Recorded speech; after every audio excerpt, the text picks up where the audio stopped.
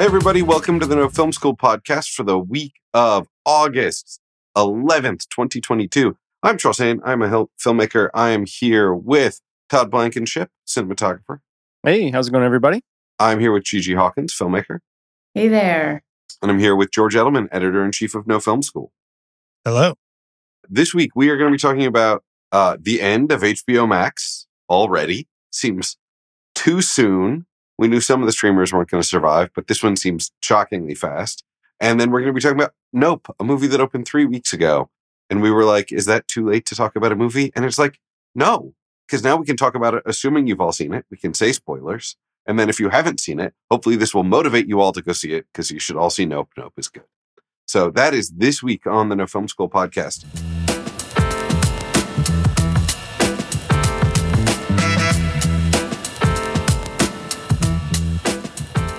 Our first story this week, already, the HBO Max story gets crazier. So last week, as we talked about, and as everybody in entertainment was talking about, HBO Max was like, Warner Brothers, which is part of the whole HBO empire, recently purchased by Discovery Media. Discovery Media was, of course, rolling in money from cable carriage fees. Like, they own a bunch of cable channels, which, get money whether or not the stuff is good. And then they made some stuff that was, lower in budget. Ancient Aliens, 90 Day Fiancé, cheaper shows to produce. So CEO of that company managed to talk AT&T into unloading HBO Warner Media onto Discovery. And last week they were like, hey, there are these 6 movies we're going to take off the platform with no warning, which is like, fine. It's American Pickle, whatever. But then they were also like, we spent $90 million making Batgirl. And we're just not going to release it, because if we don't release it, we can take a tax write-off as part of this merger. This is like merger-specific math. In most years, it is cheaper for a studio to actually just finish releasing the movie. Like even Sony with Morbius, like someone at Sony probably knew Morbius was Morbius, but you got to see if you can get any money out of the release. The second release, they were just being suckered by Twitter. But that first release, they were trying to make some money back. But during a merger, I think you can get tax benefits out of it. So they're like, we're just going to pretend Batgirl's not a thing. What if Batgirl wasn't Batgirl? I wish that they were like, actually, this movie isn't up to the standards of cinema that we'd like, so we're not going to release it. But now hearing that it's a tax write-off, I'm like, oh.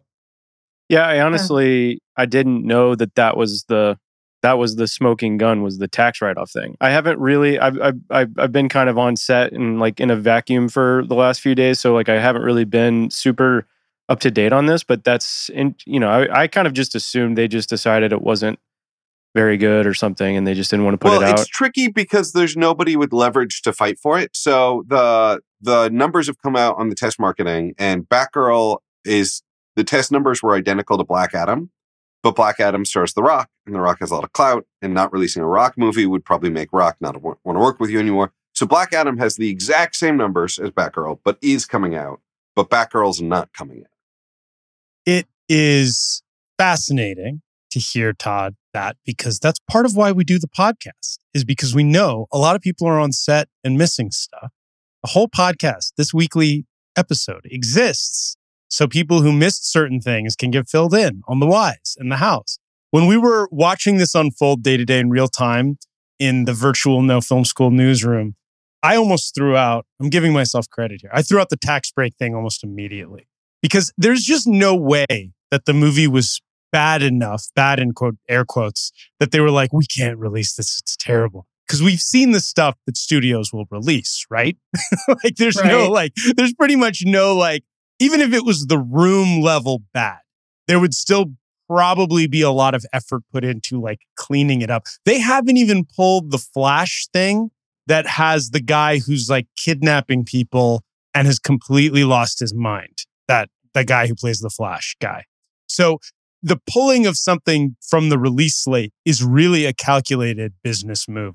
Now, there's a lot of interesting, and I'm no tax law expert by any stretch, but there's a lot of interesting implications. Like, a lot of times the loss on a movie is advantageous to one of these conglomerates. Like, for example, when you have a company as massive as AT&T and all of its subsidiaries or whatever, whoever is the parent, I don't know anymore. I don't think it's AT&T anymore now that Discovery Plus is involved, et cetera. But when you have a company that big and you're making money all kinds of ways, and then you make this big expensive movie, and we all know making a movie isn't really a get-rich-quick scheme, right? It's not a great avenue to earning big profits. It's a big cost. You're writing off your losses. I mean, you're writing off your gains, right? Somewhere else. You're making all this money somewhere else, right? You're like, yeah, we lost like $200 million on John Carter of Mars for Disney. You know, that there's an advantage there built in for the company. So in a way, they just took the loss immediately. They didn't spend more on marketing it. And we also know that marketing a movie is a massive new cost that comes after the fact. And they just made this new deal. And they basically decided, like, yeah, we're going to stop. Like, it was the first domino to fall in the news line of events that showed us that the direction was HBO Max, it's going to be what is now called a tile within Discovery Plus. Now, the other funny thing about this was the meme that circulated because a slide leaked from their presentation where they broke down, and I'll include the image in the show notes so people can see it in the article and you can look at it. But it was how the corporate breaks down who HBO Max is for and who Discovery Plus is for. Did you guys see this? Are any of you aware of it? Oh my God. It sounds like somebody has. So HBO Max, I'll give you guys the bullet points here. Male skew, scripted, lean in, appointment viewing, home of quote unquote fandoms. Discovery Plus, female skew, unscripted, lean back, comfort viewing, and home of quote unquote genre domes.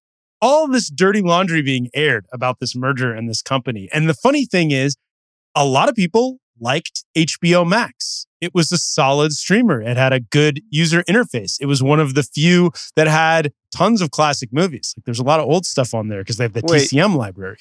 So, man, I have really been... They're you want to back up the train for a second? They're getting rid of HBO Max? It's basically, I thought Charles was just being hyperbolic. No, so that only just came out today. The HBO Max going away thing is a today thing. So a lot of this news you're catching up from last week. This morning, it came out that Zaslav was like, oh yeah, by next summer, there's going to be a merger of HBO Max and Discovery streaming into one streamer, and said something that seemed to imply that the HBO Max branding might not survive the merger. I don't remember the exact phrasing, but I was like, wait, what? No, but HBO Max is the good branding. It just got here. About? We just got here, and we just started to like it. It's HBO good. Max is by far my favorite streaming platform. It's by far the one I use the most. Male skewed, lean in. But I listen. You are leaning in, Todd. Yeah, that's the thing that's so annoying about it. I know, so obviously it's always like this, right? But it's definitely the male skew, female skew is the most offensive aspect of this, I think. But just that there are so many people of so many different kinds that like what HBO Max was doing, like their scripted content, like that they involve, you know, all these big libraries of movies. Warner's and the TCM library are huge. There's a lot of good stuff in there. Yeah, there's. I mean, me as the old school person, that's what I was just depressed about with this. But I just everything about this is like the streamer model is getting just crazy. Like, what's going to happen? Are we coming down to where we're getting to the like? There's just going to be two. You know, the whole event was nuts. The thing that's relevant most of all about this to filmmakers for me is, well, I mean, there's a bunch of things. First off, somebody put it really well, where it's like, this changes every negotiation we ever make forever with a streamer, because the idea that you could sign up and do a movie and you're in the middle of the movie and the streamer could be like, I don't know, things have shifted, we're not even going to release it, changes everything. And like, now people with power are going to be much more invested. You know, if you're Chris Nolan or Scorsese, you're going to pay a lot more attention to the contract terms of like it getting actually released. But if you're lower on the totem pole doing your first project with a streamer, like, you know, it might specifically be in your contract that like, we're under no obligation to release this. And you're like, well, that sucks. But beyond that, there's already talk of up to 70% staff layoffs at HBO Max. That was the thing in the article I was reading today. And it's like, it's so crazy to me because I have a friend at HBO, and I remember like 5 years ago or whatever, when AT&T bought HBO, AT&T came in and said, all right, guys, so we love everything you do. You guys are the best. You're HBO. We want to do everything you're doing, but we want to do about 7 times as much.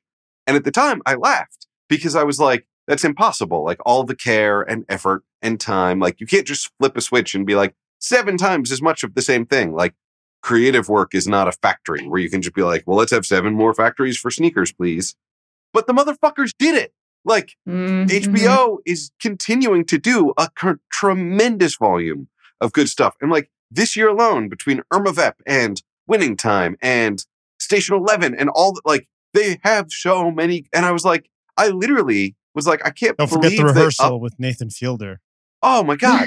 They upped volume. Yeah, that's the only thing my Twitter is about these days. It's like that. Genius. And the Northrop Grumman YA writer is like the entirety of my Twitter discourse these days. But motherfucker, they did it.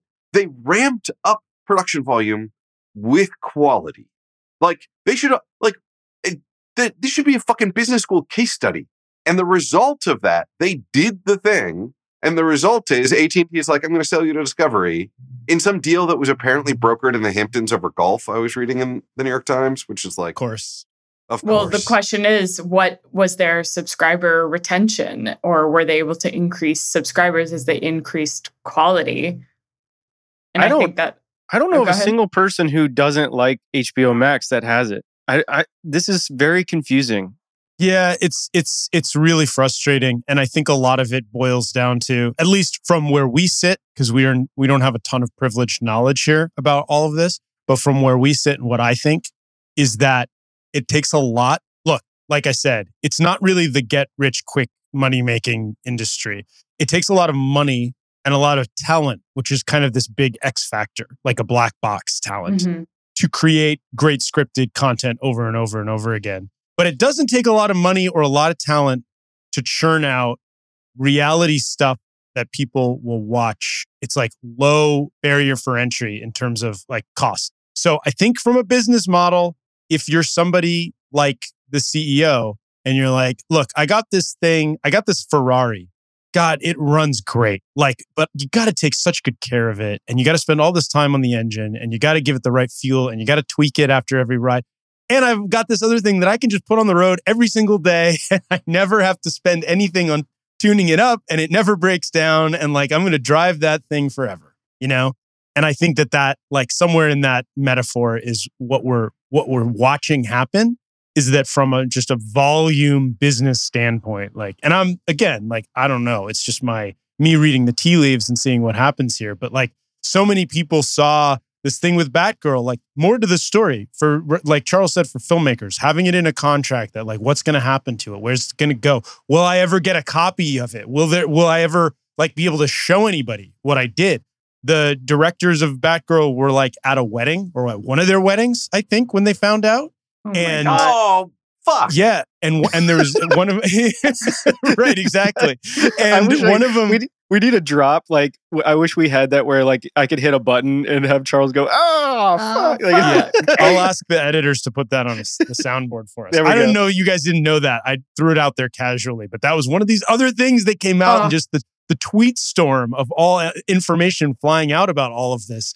Also, their stock like tanked during this. I'm sure they'll recover over time, but like it was such a bad like look, like everything about it and how it came out. But I was going to say for the filmmaker real quick, what happened to this movie they made? Like one of them released a picture of Michael Keaton on set in the Batsuit, which was like, it was a whole big thing. They got Michael Keaton back in the Batsuit for this movie, which a lot of people were very excited about. And Michael Keaton's like legit, like everybody, this is not some little fly-by-night thing that they were like, nah, like we're not gonna release it after all. Well, like, we need to release the Batgirl cut. Yeah, but like that's that. Yeah, we got to get some bots involved. Yeah, guys. let's get some bots talking about this. I just instantly wrote this whole comedy sketch where the officiant at the wedding was like looking at his phone before the wedding, and he gets to the for better or for worse part of what he said, and he like looks, he's like, seriously, for better or for worse.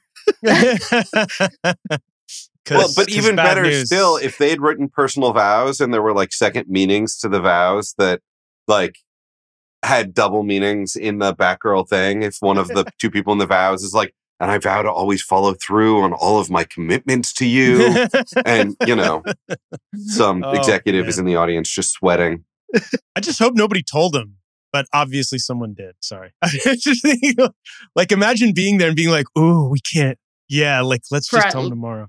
At least for that day, let them have their day and then But it does feel very reactive. And what's interesting is, this is a little bit of a sidebar, but when I worked in tech advertising, I was at Google and I was all like, scale, scale, scale, let like reach as many people as you can, blah, blah, blah, in ways that ultimately aren't very meaningful and are very problematic, as we learned, 8 years later. But then I went to the Wall Street Journal, and I remember it was like a culture shock where I was like, what do you mean you don't want to reach like a zillion people, as many eyeballs as you can? And it was at a time where, like, obviously print journalism was suffering, but over the course of that time, they grew their subscribership. And it's like a pricey thing. And it just shows that people are willing to pay for like quality content. And I will caveat, that doesn't include the editorial side of the Wall Street Journal, just the news reporting. But it was fascinating, such a lesson to me as sort of this person who was looking for like instant gratification with business decisions, and not understanding the sort of like what the loss is, or what you're sacrificing, or what you're creating in the case of digital advertising. And I wish business would sometimes just slow down a little bit. Like, why are we reacting to quarterly stock performance, market performance? Especially when, like, look at how of this poll, if I'm polling the four of us, we are 100% happy with our HBO Max experience. And Todd is still very shocked by this whole news. I'm just like, where am I going to rewatch Larry Sanders Show for the 18th time? I don't know what I'm going to do. I just started watching it on HBO Max. Oh, did you? Yes. Oh, man. This is... it just kind of, the thing that's funny too is like these sort of things, like within 3 months, all the people who made this decision are going to get fired, or they're going to move to some other company. And like, it's just like, this sort of stuff is so stupid. You're absolutely right, Gigi. It's like, just calm down, everyone. Like, people like HBO Max. You don't have to put out Dune every time. You can, like, we can have some, Scoob 2 going on, and everything's going to be okay. Like it really, like, so much of, seriously, I just want to know, like, where are all the, because I want to watch Station 11 again. I want to watch. Yeah. I had a lot of stuff that I was watching, so it's just like, I'm like, well, and I mean, those aren't guys are blowing away, my mind. I didn't, but those are going to get rolled into a service like that's going to be like Discover HBO or something, and there's going to be less money. Like, not that there's a Station 11 season 2, although I would fucking watch it because season 1 rocked. But like, there's going to be a lot less of the budget for HBO properties as they look at the overall thing. I mean, the thing that really drives me nuts, I was listening to an interesting podcast lately where a business professor was talking about, like, there's this fantasy we all have that combining companies is going to solve all of these problems and save us all of this money. And the truth of the matter is, even seemingly complementary businesses sometimes do much better independently. And so, like, a couple of years ago, eBay spun off PayPal. And everybody's like, why are you doing that? And the truth of the matter is, PayPal has been a much more successful business separated from eBay. And, like, obviously, eBay kept stock in PayPal, right? Like, that's part of spinning it off, is we still own a substantial part of it. But, like, you're now a separate business, and we're not always trying to find ways to combine what we do. And we're doing great, and you're doing great. And separately, we are worth more than we were worth together. And this fantasy of, like, I'm going to buy companies, like AT&T realized that they made a mistake buying HBO, because whatever fantasy they had that, like, a phone company owning a stream, like owning a content production company was going to, like, result in all these savings was dumb. And we knew that from 30 Rock in 2006, making jokes about it. Devin Banks' plan for celebrity snuff content for your phone. But instead of spinning it off, it's more profitable for them to sell it to another company. And now Discovery is like, ooh, we're going to have all of these savings because we do the same thing. We make content. But Discovery, you don't make the same content HBO does. And what really needs to happen is somebody just needs to spin HBO out to being its own little company with its own little subscriber base, and everybody would be happy. Because Discovery and HBO don't make the same stuff. They just don't. Even Warner's and HBO are strange bedfellows in a way. I mean, there's so many ways in which these things, like, eating each other, which goes to the idea, like Todd was sort of, and Gigi, both of you suggesting that, like, slow it down. It's like, it's a shark as a predator. It's like a shark. where it's like if it's not eating, it's not surviving. Like it's moving and it's eating. You know what I mean? Like that's the like consume more and like it doesn't have like peripheral vision or whatever. I mean, I think sharks do, but my metaphor is getting screwed up now. But the point is like we need to have like, it needs to be a slower, like thoughtful process where you find that there are many audiences and there are lots of ways to target them. And the split isn't male skew, female skew. It's more like there's more intelligent ways to target different people and have high success rate. And you could have, I'm not a genius, but I know that the big audience out there that's like 4 quadrants or whatever cuts up so many ways. And you can find such success. This is what's happening in places like YouTube and TikTok and everything else by like nicheifying and being like, well, there's a massive ocean of content, right? And there's so many ways to be successful within that framework. Not just like who can hit that massive ocean every single time. That seems like a crazy way to approach this era to me. Because we can't all be Disney. Like Disney can do it, right? Apple can do it. Disney, like for Disney, I believe like, yeah, the smart move is to buy the Marvels of the world because you're big enough to do it and you bring them under your tent and you don't have to create new great stuff. I mean, you do, but you buy a great stuff creating machine or a successful stuff creating machine. Like you can, and then just keep them going. But for most of these companies, I feel like the smart move is like, just keep hitting your niche over and over again, Okay, so on the slowdown front, I have some breaking news that is amazing, that is literally happening today. So apparently, Warner Brothers prepaid for the stage and the musicians on Scoob Holiday Hunts. Yes, Scoob Holiday Hunts. And so they are today continuing to record the score because they were paid to do it, even though the film has been canceled. So literally in Los Angeles right now, there are musicians in a stage making a score for a movie that will never be released, which I think is incredibly cool, but it also tells you how poorly planned this whole fucking thing was, where like, people are like, well, you've already paid me, so I guess I'll still record the score. I suspect they also record some other stuff today. And I suspect their standards for how perfect a take they're going to need before they move on are going to change. But yeah. This reminds me of an aphorism. We were talking about aphorisms and sayings earlier. This is a good one that I find is so true about the entertainment industry. The right hand doesn't know what the left hand is doing so often.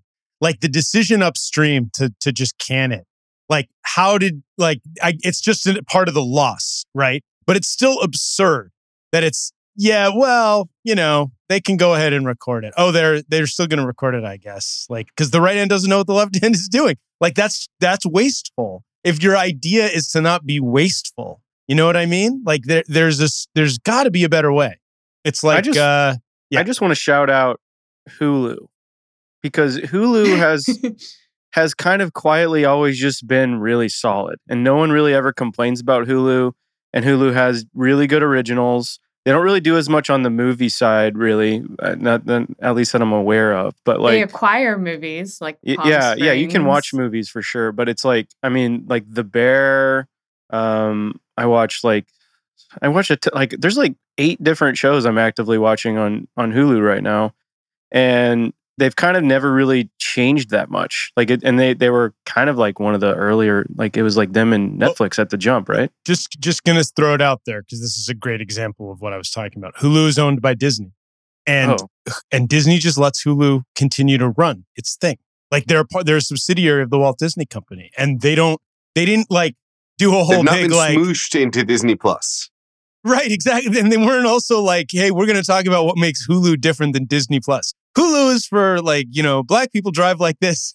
It's like they didn't do a whole dumb thing that like pissed everybody off. They're silently acquiring a quality thing, and they're like, and do your thing, ESPN, do your thing, Hulu. And secretly, they're doing dirty stuff. They're bad, like every business has to be.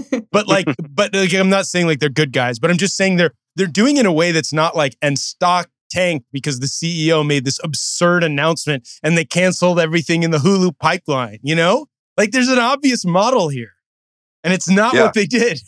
You could have just bought HBO Max and let it keep doing its thing, which is going well. Instead, oh my God, I would love a Hulu slide that's like, Hulu dials the phone like this. Right.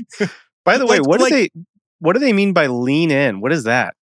I think they mean on your couch. I think they I mean think- like Yeah. you're engaged because it demands something of you versus it's You can be very on your sexist. phone very watching sexist. passively. Right. Yeah. So they're like, basically, it's Discovery is kind of it's kind of a self neg where it's like Discovery, you leave it on the background while you take a poop or you drink a wine, but like HBO, you pay attention. Right. It's a burn, basically. It's a burn and it's sexist, like I said, because that's like guys like to watch something that's interesting and they're engaged in, and women just want to kick back and don't care. Can and it's women even dumb. pay attention to a TV show? Can they Wait, focus? I have to tell you guys, I do sometimes turn on The Bachelor on Hulu, and I do work at the same time. So I guess that's leaned back, kicked back, ladies watching things. But I'm also like, I love Station 11 too. So screw them for putting me in a box. I want to be in See, both the boxes. I I think have we also are all left in 30 both. Rock in the background while Yeah. cooking. So, I feel like both Comfort, genders yeah. are capable of leaving television on in the background. I think that's like not even both genders, all genders. Let's say, I bet there are trans people who leave television on in the background and not pay attention to Yeah. it. So there's a whole spectrum of tuning out to TV, and that's a thing. And it's okay. I mean, they could have said, like, we have lots of different things for all types of viewing experiences instead of trying to divide it up by gender. Like, one of the biggest, like, most unwieldy, like, let's just chop everybody into these two boxes and just say what they are. It just feels like a really bad move. And like you just said about HBO Max, yeah, they could have just pruned it in the background. They could have slowly moved it around and tried what they wanted to try and maybe done. They didn't have to do all this big, loud, like amputations that were just like, oh my God, what are you doing? Like, that's a living body. You're just slicing up. I just want to go back to the fact that, like, it must be so frustrating to work there and be like, we pulled it off. Like, we did it. We ramped up production and it's still good. Because Yeah. the most realistic thing that would have happened is that they did 7 times the amount of content and 90% of it was fucking garbage. And like, we see how people feel emotionally about Netflix and the number of tweets and memes I see about like, I went to Netflix to watch something and it was only garbage and I went somewhere else. Like, that is like a thing. But HBO did it. And it must be so frustrating to have your reward for pulling it off to get sold to somebody who clearly doesn't care. Like, that's gotta suck for the people who pulled this off. Like, that's gotta feel so shitty. Let's take a moment to acknowledge them and thank them for the things they've made us feel. moment of silence for. Yeah. All right, maybe I had too much empathy for people who work at big corporations, but I don't know. It just hit something in me. because It's like, the state does or the government does recognize corporations as people too, I believe. that's true. That's So- true. But Corporation. no, I've been at the corporation working so hard to make something come to life and then had the big sort of sweeping hand of the left hand doing its own thing just completely wipe it out. And I'm like, well, there goes 9 months of my life. I mean, guess. to say nothing I mean- of the other thing about this that we'll come back to again is that there's filmmakers who made a big old movie, and I'm not just talking about Scoob 2 or whatever. Like, that's just so hard to, as a filmmaker, your heart goes out, right? I mean, everybody's like, on the other hand, like, oh yeah, well, they got to do their dream. They got to make a Batgirl movie. They got money in the bank, like whatever. But like, that's like such a huge thing to have it out in the world and see what happens and how to now be known as like the Batgirl movie that you'll never see, that nobody will ever see. How is all it that going to work. affect that Batgirl's career? Like, is it going to hurt her that the movie didn't come out?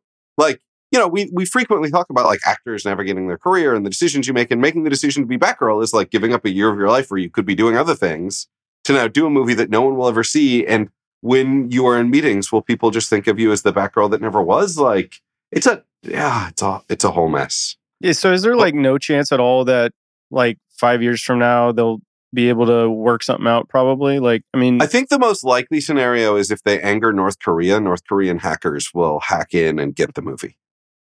And think we that know is- North Korea is a huge fan of Irma Vep. So yes. So if they won't do a second Irma Vep, I think I mean, I shouldn't joke about that either because I have friends who were at Sony when Sony got hacked by North Korea, and like it really impacted their lives. Like they still have credit, like they still have to deal with like credit monitoring agencies and stuff because all of their social security numbers were on the internet. But yeah, I mean, I think a hacker is the most likely scenario. Otherwise, if you take the write-off, you're saying we're never going to release it. It's a done product.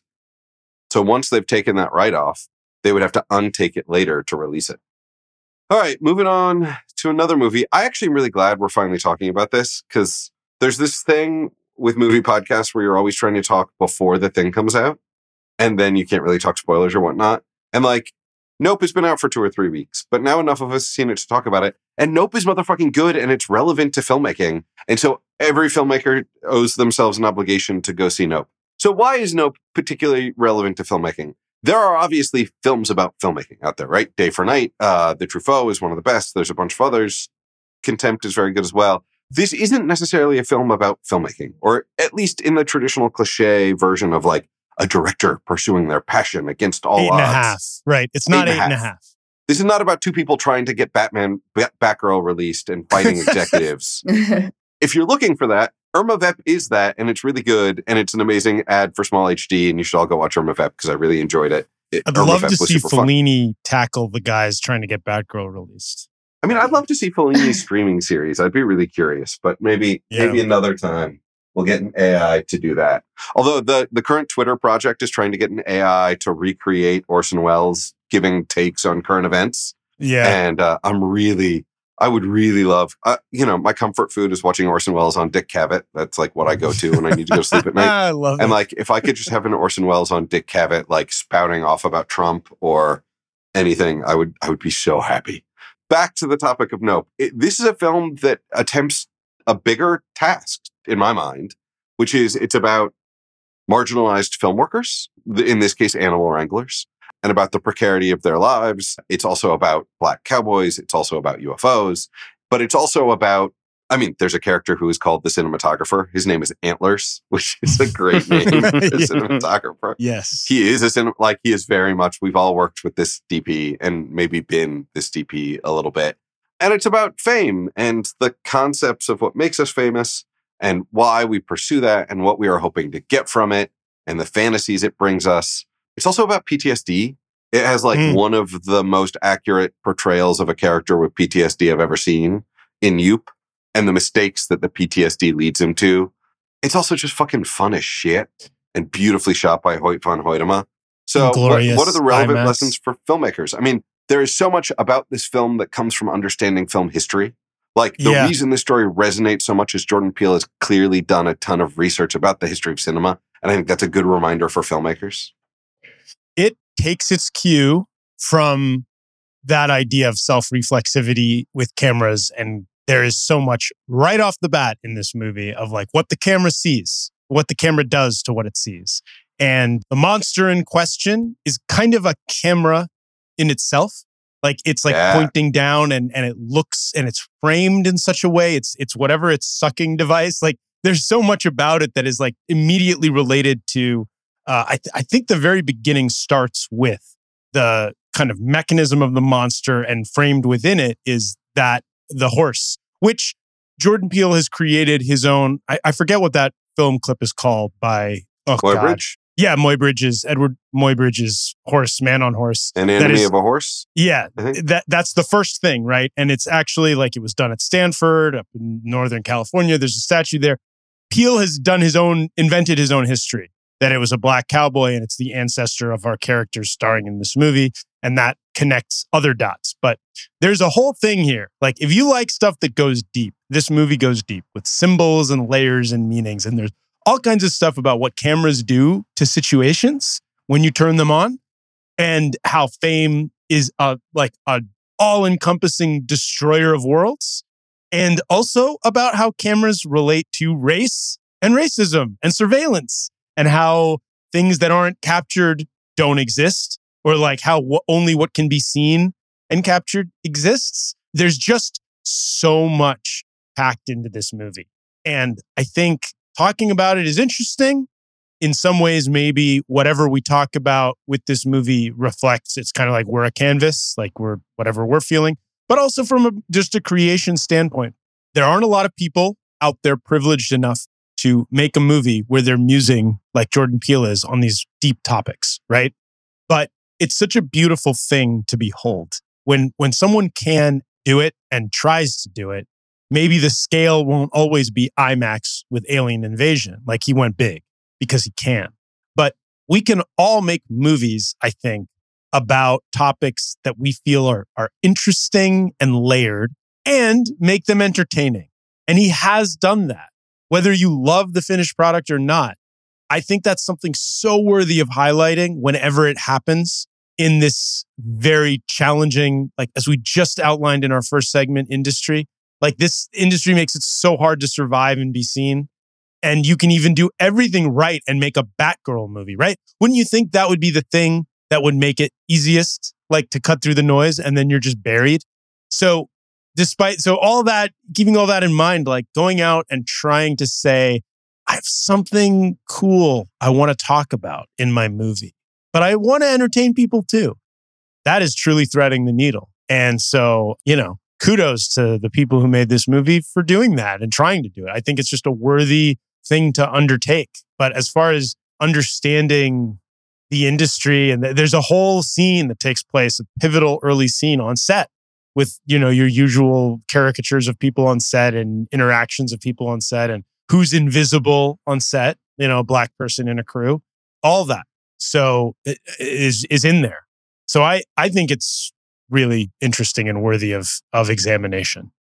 Yeah, I mean, I think what y'all pretty much said it all. I think it's absolutely, from a visual perspective, honestly, kind of some of my favorite of Hoyta's work. I think anyone who's seen it will agree. Like those are probably the best nighttime exteriors I've ever seen in my life. Well, you know how they did the night exteriors, right? Well, I know I've heard some rumors, but they haven't officially released the actual, like, because I know they did some stuff with infrared, so they merged infrared imagery somehow in to kind of brighten up the right areas of the scene, but they shot them as daytime exteriors and used the infrared stuff to basically convert it in a way that I don't think has ever been done. Charles, do you have any more info? It's cooler than that. There's an article now that just came out on the Kodak blog.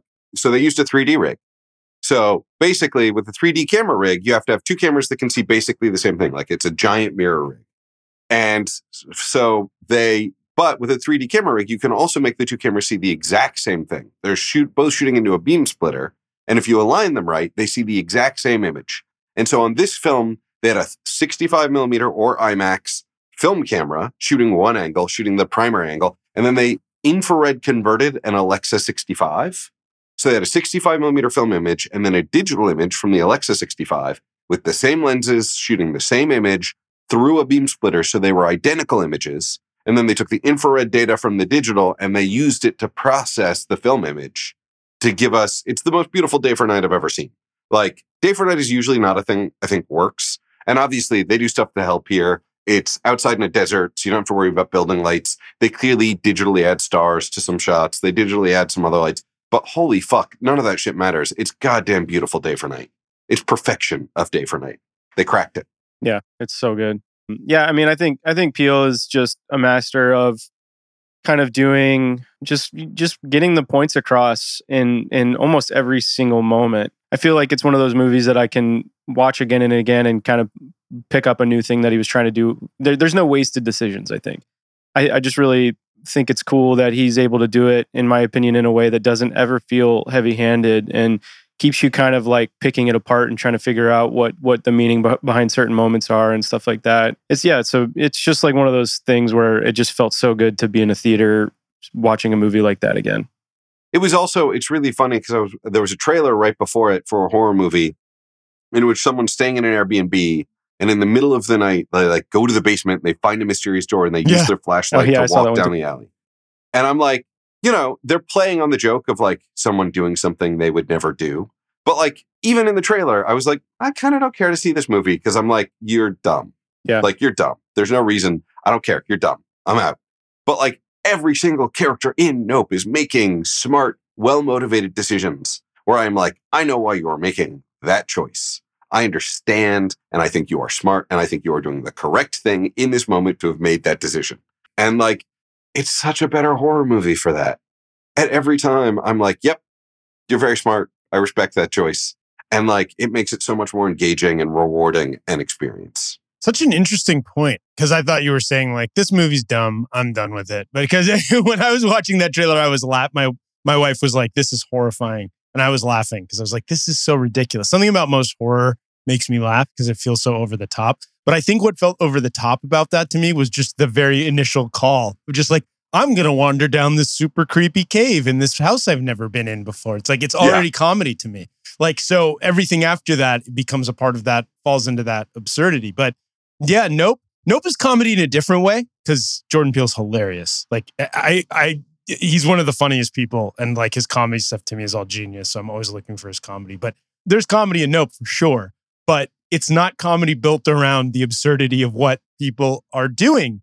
Because you're right, it's such an underrated or underexplored skill to motivate your characters in a way that feels authentic and normal. I don't even forgetting smart, or like everybody's actions seem to stem from something like, no, I get it. Even the absurd actions, I get it. I get why this character is trying to monetize this crazy thing. There's backstory, there's explanation, there's motivation, there's everything is sort of built in, and you just flow with it. Like you go along with each crazy thing they do because you're on board with their process and their humanity in a way that it's very easy to say, very hard to do. One thing, just because Todd mentioned it, I spoke to the editor of Nope, and we were talking about how there's so much meaning like swirling around, and we all think about it and pick it apart. And if that's part of the process with Jordan Peele, and he said that it was sort of always part of the process, but they don't get too deep into those conversations. He just likes to start those conversations in all his collaborators' minds so they kind of know these are the topics we're kind of dancing around. These are the things we're talking about. But nobody's going to go out there and be like, everything means this. This is what XYZ mean. I've decoded the movie. Like there's a playfulness, I think, a little bit with it. Like we want to have issues and stuff we're doing, but we don't want to get like nailed down to it and be over the top and hit it too heavy, you know, which is also so hard to do. I mean, come on. It's like, again, threading this crazy needle, everything about this movie. But I like anytime there's a movie where somebody goes out of their way, creates some kind of very original thing and pulls it off, I think that is worthy of recognition, you know? Just hearing you guys talk about the visuals, the sound was awesome. Oh, yeah. Like, it's just, this movie was an experience, technically. Sound design is getting like out of control good these days. I remember 20 years ago, there was like average sound design on 90% of movies. And then like 1 or 2 movies a year would have someone like Frank Serafini doing genius level work. And now I'm like, I kind of expect my average movie, or frankly, my average TV show, the sound design on The Bear, phenomenal. And you're like, this is a thing we've just gotten better at as an industry. Right. What do you guys think has happened or changed that's like opened that up? Because it really does feel like sometimes it was always its own art form. Don't get me wrong, but it really feels like it's becoming a much bigger piece of the puzzle. It just feels like people are crushing it, like in a way that, and I don't know if it's the quality of the theaters we're in or our at home stuff. Yeah, we can hear, it's a better listening experience across the board now. I mean, we used to go to theaters to have our like worlds shaken by dinosaurs in Jurassic Park. Now we can feel that at home with like just a Sonos bar. The tech is there in a way that it wasn't before.